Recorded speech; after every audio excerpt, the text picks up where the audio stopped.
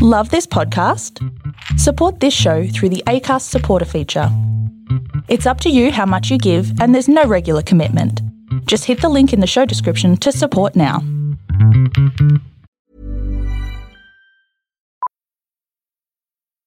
Millions of people have lost weight with personalized plans from Noom. Like Evan, who can't stand salads and still lost 50 pounds. Salads generally for most people are the easy button, right? For me, that wasn't an option. I never really was a salad guy. That's just not who I am. But Noom worked for me. Get your personalized plan today at Noom.com. Real Noom user compensated to provide their story. In 4 weeks, the typical Noom user can expect to lose 1 to 2 pounds per week. Individual results may vary.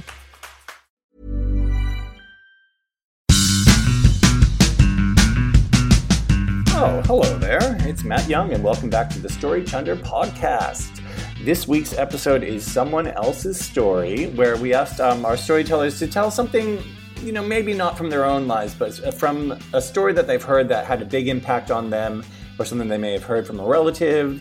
And and it was lots of fun, and I really loved it. So I think that we are going to keep this as a somewhat semi-regular sort of storytelling event. So maybe we'll do it every couple of months or so, because it was a nice change for the storytellers, because they didn't have to expose so much about themselves.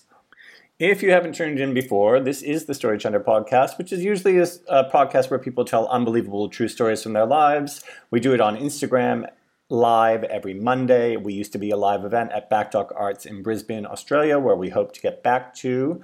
We are from Brisbane. We are telling stories from the land of the Turrbal and Jagera people. And I gather stories from all sorts of different people that I know from within the arts industry, whether that's actors, painters, choreographers, filmmakers. So it's a nice way to document our community here in Brisbane as well. To find out more about us, go to thestorychunder.com, and there's also an opportunity for you to send us a donation to keep the podcast and the program going through either PayPal or Patreon. So without further ado, we are talking to Stephen Wheat, who is a music theater performer. He was just in School of Rock, the Andrew Lloyd Webber musical that has toured across Australia, New Zealand, and China. And he had a pretty interesting story to tell us about his first year at university. So someone else's story. This story happened to me, but my best friend, John O'Hara, who we've been friends since the first day of uni, in 1999. He will tell it. I will sometimes tell it. Sometimes we'll tell it together, because, when you've been friends with someone for a really long time, and those who know us, we have that friend shorthand where sometimes we talk and people who don't know us are like, how do you guys know each other? Because we can really, they don't know how to take us seriously or stuff like that. And so inevitably we tell the story, and it always one of us will say, I saved his life, or I'll say, he saved my life. And so this is the story of how John O'Hara saved my life. In the year 2000, 20 years ago, just before my 20th birthday, so that tells you how old I am, we were about to go back to our second semester of WAPA, and I used to get tonsillitis quite a lot. And so this one morning I woke up and I was like, I think I'm getting tonsillitis again, which was a bit of a hassle, but I kind of knew what to do. But what happened really quickly was I started to get this incredible fever. It was unlike anything I've ever experienced before. And my throat was really sore. I was looking out the window and I couldn't really look at the light and stuff like that. And I thought, maybe I've got, some kind of migraine, which I never had before. And then suddenly I started to vomit. And so I was super sick, right? So sick. And probably 4 or 5 hours went by, and somehow, because this was really before you texted, mobiles had just come out and people were like, what's this text thing? So you still used to call on the mobile, and you rarely did because it was about $4.95 a minute. But he called me, or I called him, and he was like, you okay? I said, no, I'm not. I'm really, really sick. And then, so he came around with another girl from our year, Carla McCallum, and they kind of looked at me and they were like, dude, you are really sick. And it was like, yeah, I know, but I guess it's going to go away. And so by this time, they left some food, and it was about 6 o'clock in the evening. I had a really disjointed night's sleep, like really, really bad. You know, when you're so sick, you know, like that sick where you think, I'm going to die, but you're not going to die. But like, so it was that, right? And so I was spewing, I was cold, it was Perth. Anyway, so about 5 a.m., I wake up and I look at my arms, and I'm quite fair with freckles. So I looked at my my forearms, and they had freckles on them. And I was like, oh, this is really weird. But the freckles were purple, right? So I was like, okay, this cannot be good. Like this isn't good. So more disjointed sleep. Jono comes around again. And this time his mum's on the phone. And his mum was kind of my mum, because I'm from Brisbane, we're in Perth, I'm 20, you know, you don't really know how to look after yourself. And so she's like, you need to get into the doctor. So I don't know anyone who is from Perth or still lives there, but if you know Perth on a Sunday, because it was Sunday by now, nothing's open, right? Like nothing's open. I don't even think they still have their supermarkets open yet. So we go to this hospital, and they had, you know, their day clinic, and I walk in and I am really sick. And I get this guy, he's been a doctor for, I would say, 50 years. He had no idea what was wrong with me, right? So like, he's like, I don't know, like maybe you should have some of these pills. And I couldn't keep anything down. I hadn't eaten. So I've been sick for maybe 36 hours at this point. He gives me these antibiotics and sends me home. And I'm like, okay, whatever, maybe. Jono drops me home, and he's like, just call me if you need anything. Of course I don't call, but I remember kind of getting up to get some water, and I fainted. And another guy called Ezekiel the Ox, I don't know if you know Zeke. So I lived with him, and Warwick Allsop was in the house as well, and Tamlin Henderson. So this house of like hopeless 20-year-olds who had no idea what to do. And Zeke's like, call the ambulance. And I was like, no ambulance. Because for some reason in my head, I thought if I go to hospital, I'm going to die. So it's best if I stay at home and not get treatment. So then I kind of go into this weird, like 4 or 5 hours where I spoke to my sister and I spoke to my brother. Anyway, Jono comes around. By this point, we're nearly like at 48 hours of being sick. I've locked myself in my room. He's on the phone to my dad. Like, I'm so sick. He breaks the door down. Well, when I say breakdown, I mean like pushes it open. Can you imagine him breaking the door down? But he puts me in the back of his Datsun 120Y with my doona and a bucket, and I'm like spewing, right? I get into the same doctor's place, and there's one doctor who recognizes me, and she's like, you are like, you're sick. Like, you're super sick. Come with me. So they rush me in, and I'm sitting in her room, and by this point, it's just her and me, and I haven't slept, and I'm tired. And you know, like when you see on RBH and stuff, they're like, I need you to stay awake for me. Like, she was kind of like that. And I remember her ringing my dad. This is the last thing I remember. She's like, hi, Mr. Wheat. It's such and such from St. John of God Hospital in Perth. I have his son here. We're going to admit him. He's critical. And then I just shut my eyes, right? So then I open them again, and I'm in this glass room in hospital, completely naked on a bed with a catheter attached to where a catheter is attached to. And that's it. And my mum and dad, who are from Brisbane, staring at me, and I'm in this room. I have no idea what has gone on, right? And so then literally very quickly, it's like, zzz, the parents are here. My mum comes in, she's crying, because anyone who's met my mum, like, I mean, it's pretty full on. She's crying. My dad's holding it together. This doctor comes in and he's like, yeah, so you have meningococcal meningitis, and you've been in a coma for 2 days, and you nearly died. And I was like, okay, just give me more morphine. Because at this point, I was like, all of this stuff is happening in this, and because I was so drugged. So what had happened was, after I'd fallen asleep, they had to put me into an induced coma because I was moving around so much. And they had to keep me still so they could give me a spinal tap. And because it took them ages to figure out if I'd had meningococcal meningitis, because this was kind of early on when it wasn't like known as much. But the thing was, like, normally you die pretty quickly with meningococcal meningitis, but I kind of made 48 hours out of it, but came that close. And apparently, if they hadn't have gotten me there like 45 minutes to an hour later, I would have died.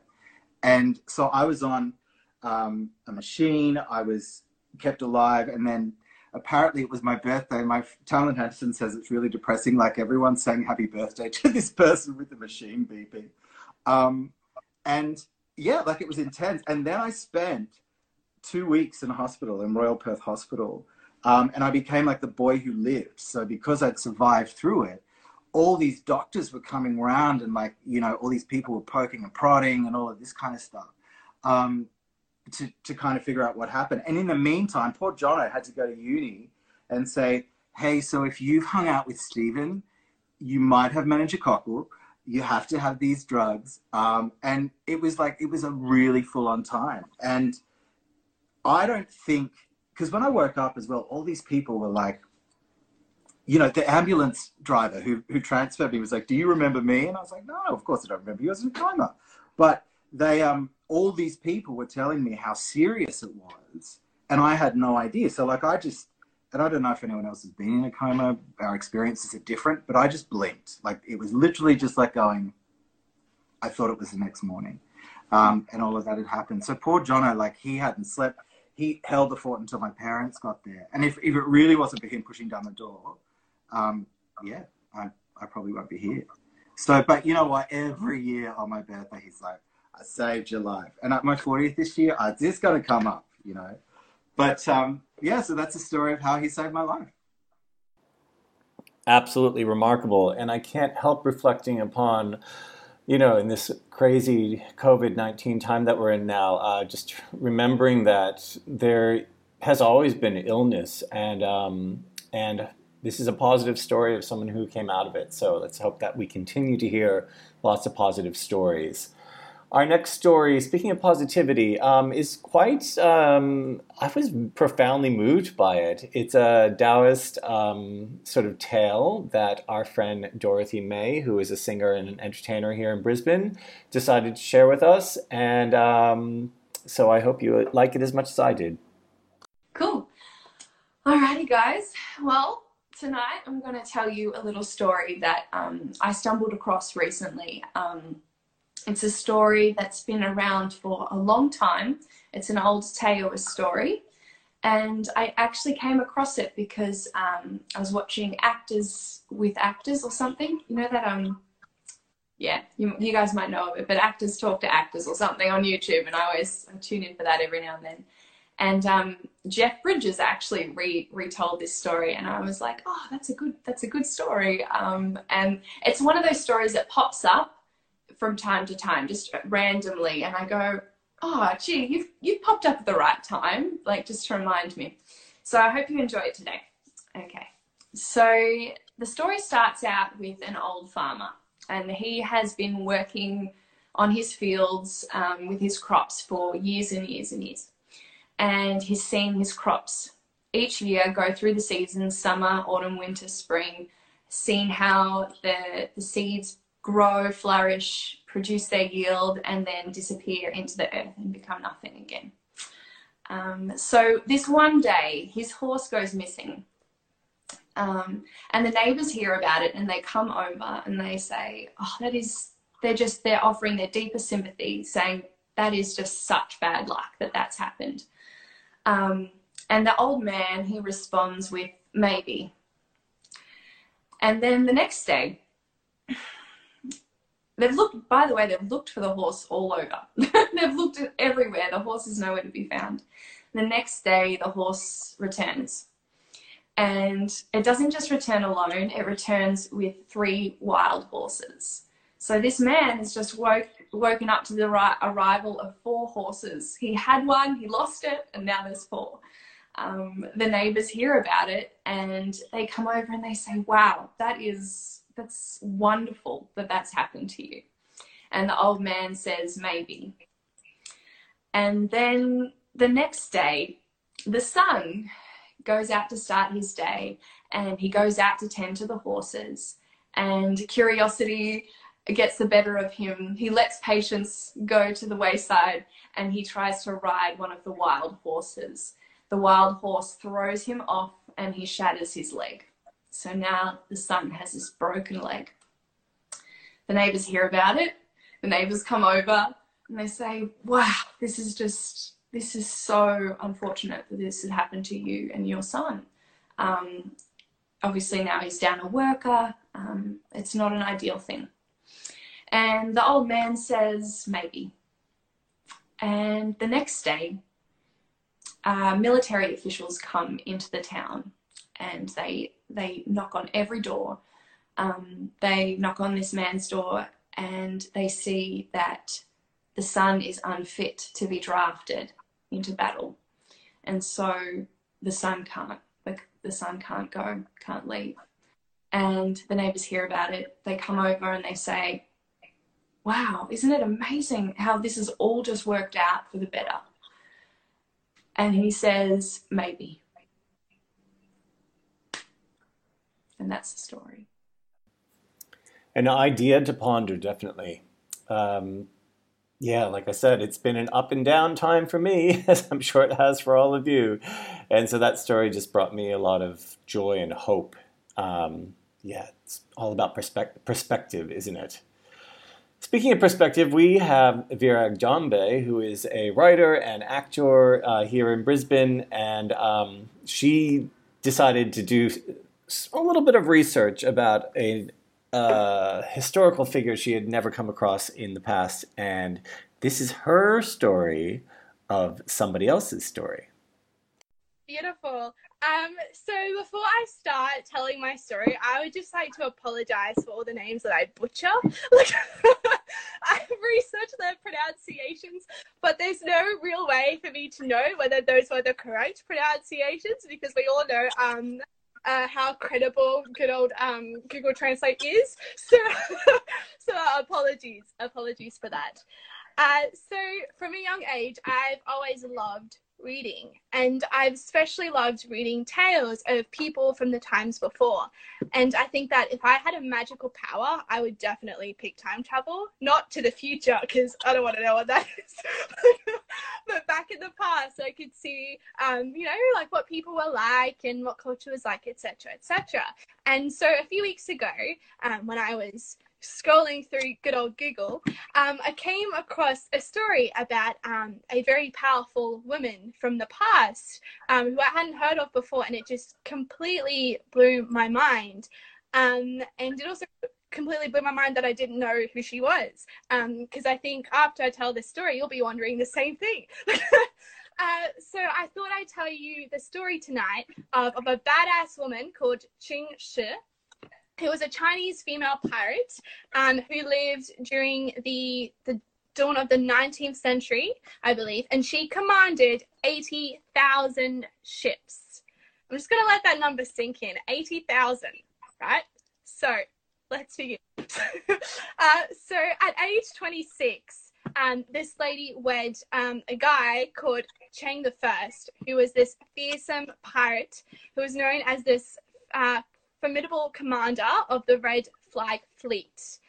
And the story says that Chang sought this lady as his bride due to her representation as a shrewd businesswoman, by which he means that she was a former prostitute who gathered lots of secrets from her clients, and she yielded them as power over all of her clients and the people that she hadn't met yet. So this guy went, she's a smart one, I'm taking her. And he was correct. So the general consensus by all the sources I read and the historians is that Chang Shi commanded equal control of the pirate fleet, and that this was a condition of her marriage. So she only married this guy if he would have let her or treated her as an equal, so to speak. And so this led to her becoming like the overall head of the entire confederation. And as you may have already guessed, female pirate leaders were a rare thing. So for Chunder to negotiate equal control with her husband over their pirating, as I like to call it, is no small feat. It is unheard of. No one has ever done that before. But unfortunately, 6 years into their marriage, Chang the First died at the age of 42. Not much is known about how he passed away, which is normally the case with these accounts. Some people claim that he was killed by a tsunami or that he was murdered in Vietnam. We don't actually know what happened, but we do know that he had an adoptive son. And so naturally, his adoptive son was the next one in line to be the captain of the Red Flag Fleet. And fun fact, and also a plot twist, this adoptive son was also his father's lover, which was quite unusual. So I'm going to just leave that there. So naturally, unfortunately, Cheng Shi had no more power because her husband had died. So what do? You marry the son. So within weeks of her husband's death, she'd taken the adoptive son as her lover as well, and they ended up getting married, which again resulted that she could move herself back into power and reobtain the leadership of the Red Flag Fleet. And back in, I believe, 1809, there was this guy called Richard Glasspool, whose name sounds extremely exotic, and he was captured by Qingshi, and he was the one that actually recorded that there were 80,000 pirates under her command. I believe there were about 1,000 large junks, which are a form of ship, and there were also 800 smaller boats, whereas Blackbeard, who we celebrate as the best and most influential pirate, only commanded 4 ships and had only about 300 pirates, and they existed within the same century, which kind of, again, makes you question of why don't we know about her? But anyway, let's not discuss our conservative ideologies in here. So, back to the story. After starting her second marriage, she unified her enormous fleet of pirates, and she produced this set of codes, which protected the female captives that they obtained on the pirate ship. And this stated that any pirate that raped a female captive would be put to death, and even if the sex between the two of them was consensual, they would be put to death. If the pirate didn't rape a female captive and took her as a wife, that was fine, that was totally okay. But if he was unfaithful to his wife, then he would be killed as well. So yes, feminism. That's good. So she really did care about women's rights back in the day. And so the Red Flag Fleet, under her rule, they went undefeated. And so many officials and navies tried to vanquish her rule, but they did not succeed. It wasn't after 3 years of being a pirate when she finally decided that she wanted to retire, and she accepted amnesty from the Chinese government. And I believe she died at 1844 at the age of 69, which was a pretty ripe old age to die at back in that time. And the legacy, although like I myself didn't know who she was until I came about the story, I actually did some research and found that she inspired a character in the Pirates of the Caribbean. So the powerful Mistress Ching, one of the 9 pirate lords, was actually based off of her. Fun facts all around. but yeah, so it that's kind of the end of her story. But it does make you wonder, why don't we know about this woman? You know, and she possessed more ships, she had a bigger army than Blackbeard, yet we regard Blackbeard as the best pirate of them all. And from the oceans of the Far East, we travel to Pakistan with Kashif Harrison, who is going to tell us a story about a song that he has loved his whole life, that his grandmother told him about, his mother has told him about, and he wants to share it with all of you. So here's Kashif's story. My story comes from a story that comes from a song. Now, born and raised in Dubai, in my family, I speak both Hindi and Urdu. And when we moved to Pakistan, which was somewhere around late 90s, I was massively in love with music. I don't know, music just keeps me going on. So whatsoever music it is, I just, love it. So when I went to Pakistan, so there was this Pakistani tune, which is a Pakistani Punjabi song. And I just fell in love with it. And my mom introduced me to that song, funny enough. And it's a beautiful song. The melody goes on, the song comes on, the tune is like, oh my God, to die for. And then I just fell in love with it straight away. And then I remember that my mom, since my mom is not good in Punjabi, so she couldn't tell me the complete translation of the song. And I had no idea what this song actually meant. So I asked my grandma in Pakistan, and she told me this beautiful story about this song. And I was like in love with the song even more. Then what happened is that I started my radio experience, my first ever radio job back in Pakistan on national radio in 2003. So as soon as I went on air, I started playing this song because I was like, this is my song. I'm going to share this with the world. And it was interesting because I was like, I think when I started radio, I was like somewhere around my early 20s. And playing this song, everyone was like, who is this kid? Is he a kid or is he an uncle or something or the other? Because it's such a grown-up song. Anyways, so that happened. And then once we came to Sydney, so in Sydney, I joined an Indian radio back in 2013. And on this Indian radio, I'm playing this song, which calms my levels. And whenever I used to play that song in the early days of joining this radio in Sydney, so I would just feel like so relaxed, feel like home. I'm like, yeah, this is home. This is my jam, my vibe. So play this song.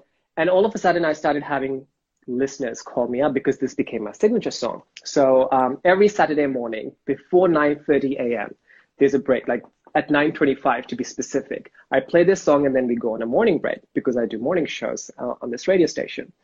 People would literally wake up in the morning because of this song, share their beautiful stories because this song kind of related to them in so many levels. Like someone's daughter sang this song on a special birthday.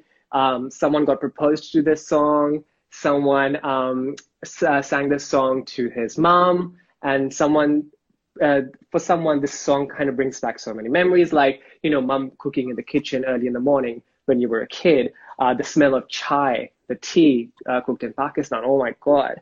Farmers back in the days going out in the fields. Parathas, cooking parathas. Oh my God. Parathas with ghee. Amazing. So different memories used to come through. And I was like, wow, this song actually connects to so many people. Now, this is basically what the story of the song is. Now, the song pretty much is about a boy and a girl who were kids who were in their childhood, definitely fond of each other, in love, so in love. The boy goes from his town, goes out, let's say goes international, goes away just to study. In Pakistan, this is a common culture. So, way back in the days, boys used to go out, girls used to stay in hometown. So the boy does the same. The girl kind of waits for him because she's madly in love with him and he's no more there. So anyways, years after, the boy actually returns home and he's grown up, he's done studying. The girl gets to know that my man's in town. Now, the thing is, if you don't know, back in the days, this was a story, and I still feel that a lot of women in Pakistan are still not able to express their feelings properly, cannot express or do the things that they love.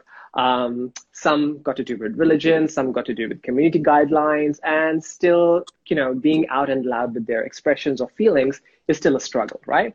And there's this girl. Now, call it fictional, call it made up. There's this girl who knows her man's in town. She knows that everyone's going to stop her from actually meeting him in person or anything. She decides that, I'm going to go and meet my man. I don't care about anything. So she dresses up and she breaks all barriers. And in Pakistan, they've got like massive house with fences and all that stuff, right? So she kind of jumps those fences wearing her beautiful shalwar kameez, which is a beautiful dress, in heels, obviously, because come on, why not? And then she goes and meets this man. Now, in the song, in the video of the song, this is where it ends. The girl comes out of all of this, comes and meets the boy. The boy and the girl meet in a forest. Wind is, going around them. It's a beautiful scene. Trees everywhere, leaves everywhere. And that's where the song ends. And that's it. About a girl falling her heart passionately for this guy who she hasn't seen ever since she was a kid. And now she just wants to go there and tell him that she loves him, she wants to marry him, and whatsoever. And this is basically where the song ends, right? Now, this is just a story of the song. But somehow I feel like wantingly, unwantingly, I've been following this song's story in terms of the girl falling her heart. So I feel like everyone who actually tells, because this story, this story of the song has gone from generations to generations, from my grandma, from my mom, to me, and to you guys now, and to people all around the world. And nobody knows whether or not the story is real or not. You know what I mean? But it's just that passion that the girl has for this guy. It's kind of a Romeo Juliet story, but set in the Punjabi days. But I feel like that's basically what I've done all my life, is like follow my heart. So because I'm a heartless romantic myself, like literally, I would jump all the fences. I would do anything when I know that someone's in town. But I feel like that's what I've done, follow the heart, whether it is doing modeling, whether it is doing radio, whether it is doing YouTube, you know what I mean? So I feel like somehow or the other, this someone else's story, I don't even know whose story it is. It went from my mom to my grandma to me to other people to my friends to you guys, and it still keeps on going on. It's like a never-ending story, and it's just connecting people and making people either fall in love, making people nostalgic, or making people just happy. You know what I mean? So, yeah, that's just my story. Thank you. And what's the name of the song? So it is called Buhe Baria. It is Buhe Baria. Punjabi's Buhe Baria, and it's by Hadika Kayani.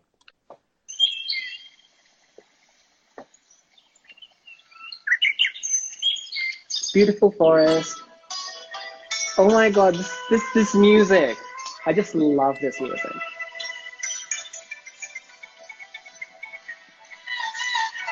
And funny, so the actual chorus starts, the chorus music starts, and that's when you know it's a beautiful song.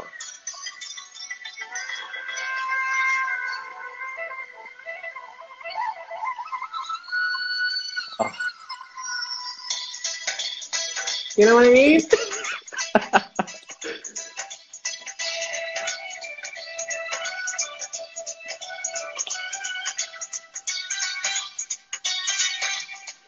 You cannot sit still once you listen to the song, I feel. Yeah, no, it's beautiful. Usually in the studios, I'm like dancing. I know, I'm like already, I've got all these images in my head of what the clothes are. Oh my God.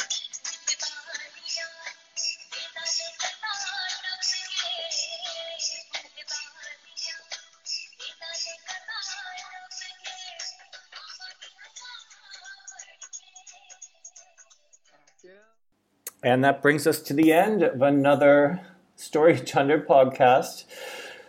As I mentioned, my name is Matt Young, and I want to thank all of our storytellers tonight, Stephen and Dorothy and Virag and Kashif. And if you love these stories, please check us out at thestorychunder.com. If you wanted to make a donation to the program, you can do that through Patreon or PayPal. If you have a story that you are dying to tell yourself, I mean, the great thing about us being on Instagram at the moment is we can hear stories from all around the world, so we don't have to just keep it geographically to Brisbane as we do when we're the live show. So give us an email at thestorychunder@gmail.com. That's thestorychunder@gmail.com. Give us some feedback. We'd love to hear from you. Look for us on all your podcasting places and subscribe to us and follow us and like us and send us reviews, because that's how we're going to keep going. But also share this program around with all of your friends. We think it's pretty special. We're having a great time doing it. And as I mentioned, we look forward to bringing it back as a live event when all of this craziness starts to, well, I don't know if it will ever come to an end, but, when we start to continue to learn how to negotiate the COVID-19 and how we can do live theater at this time. So thanks from all of us here at the Story Chunder, and we will see you next time.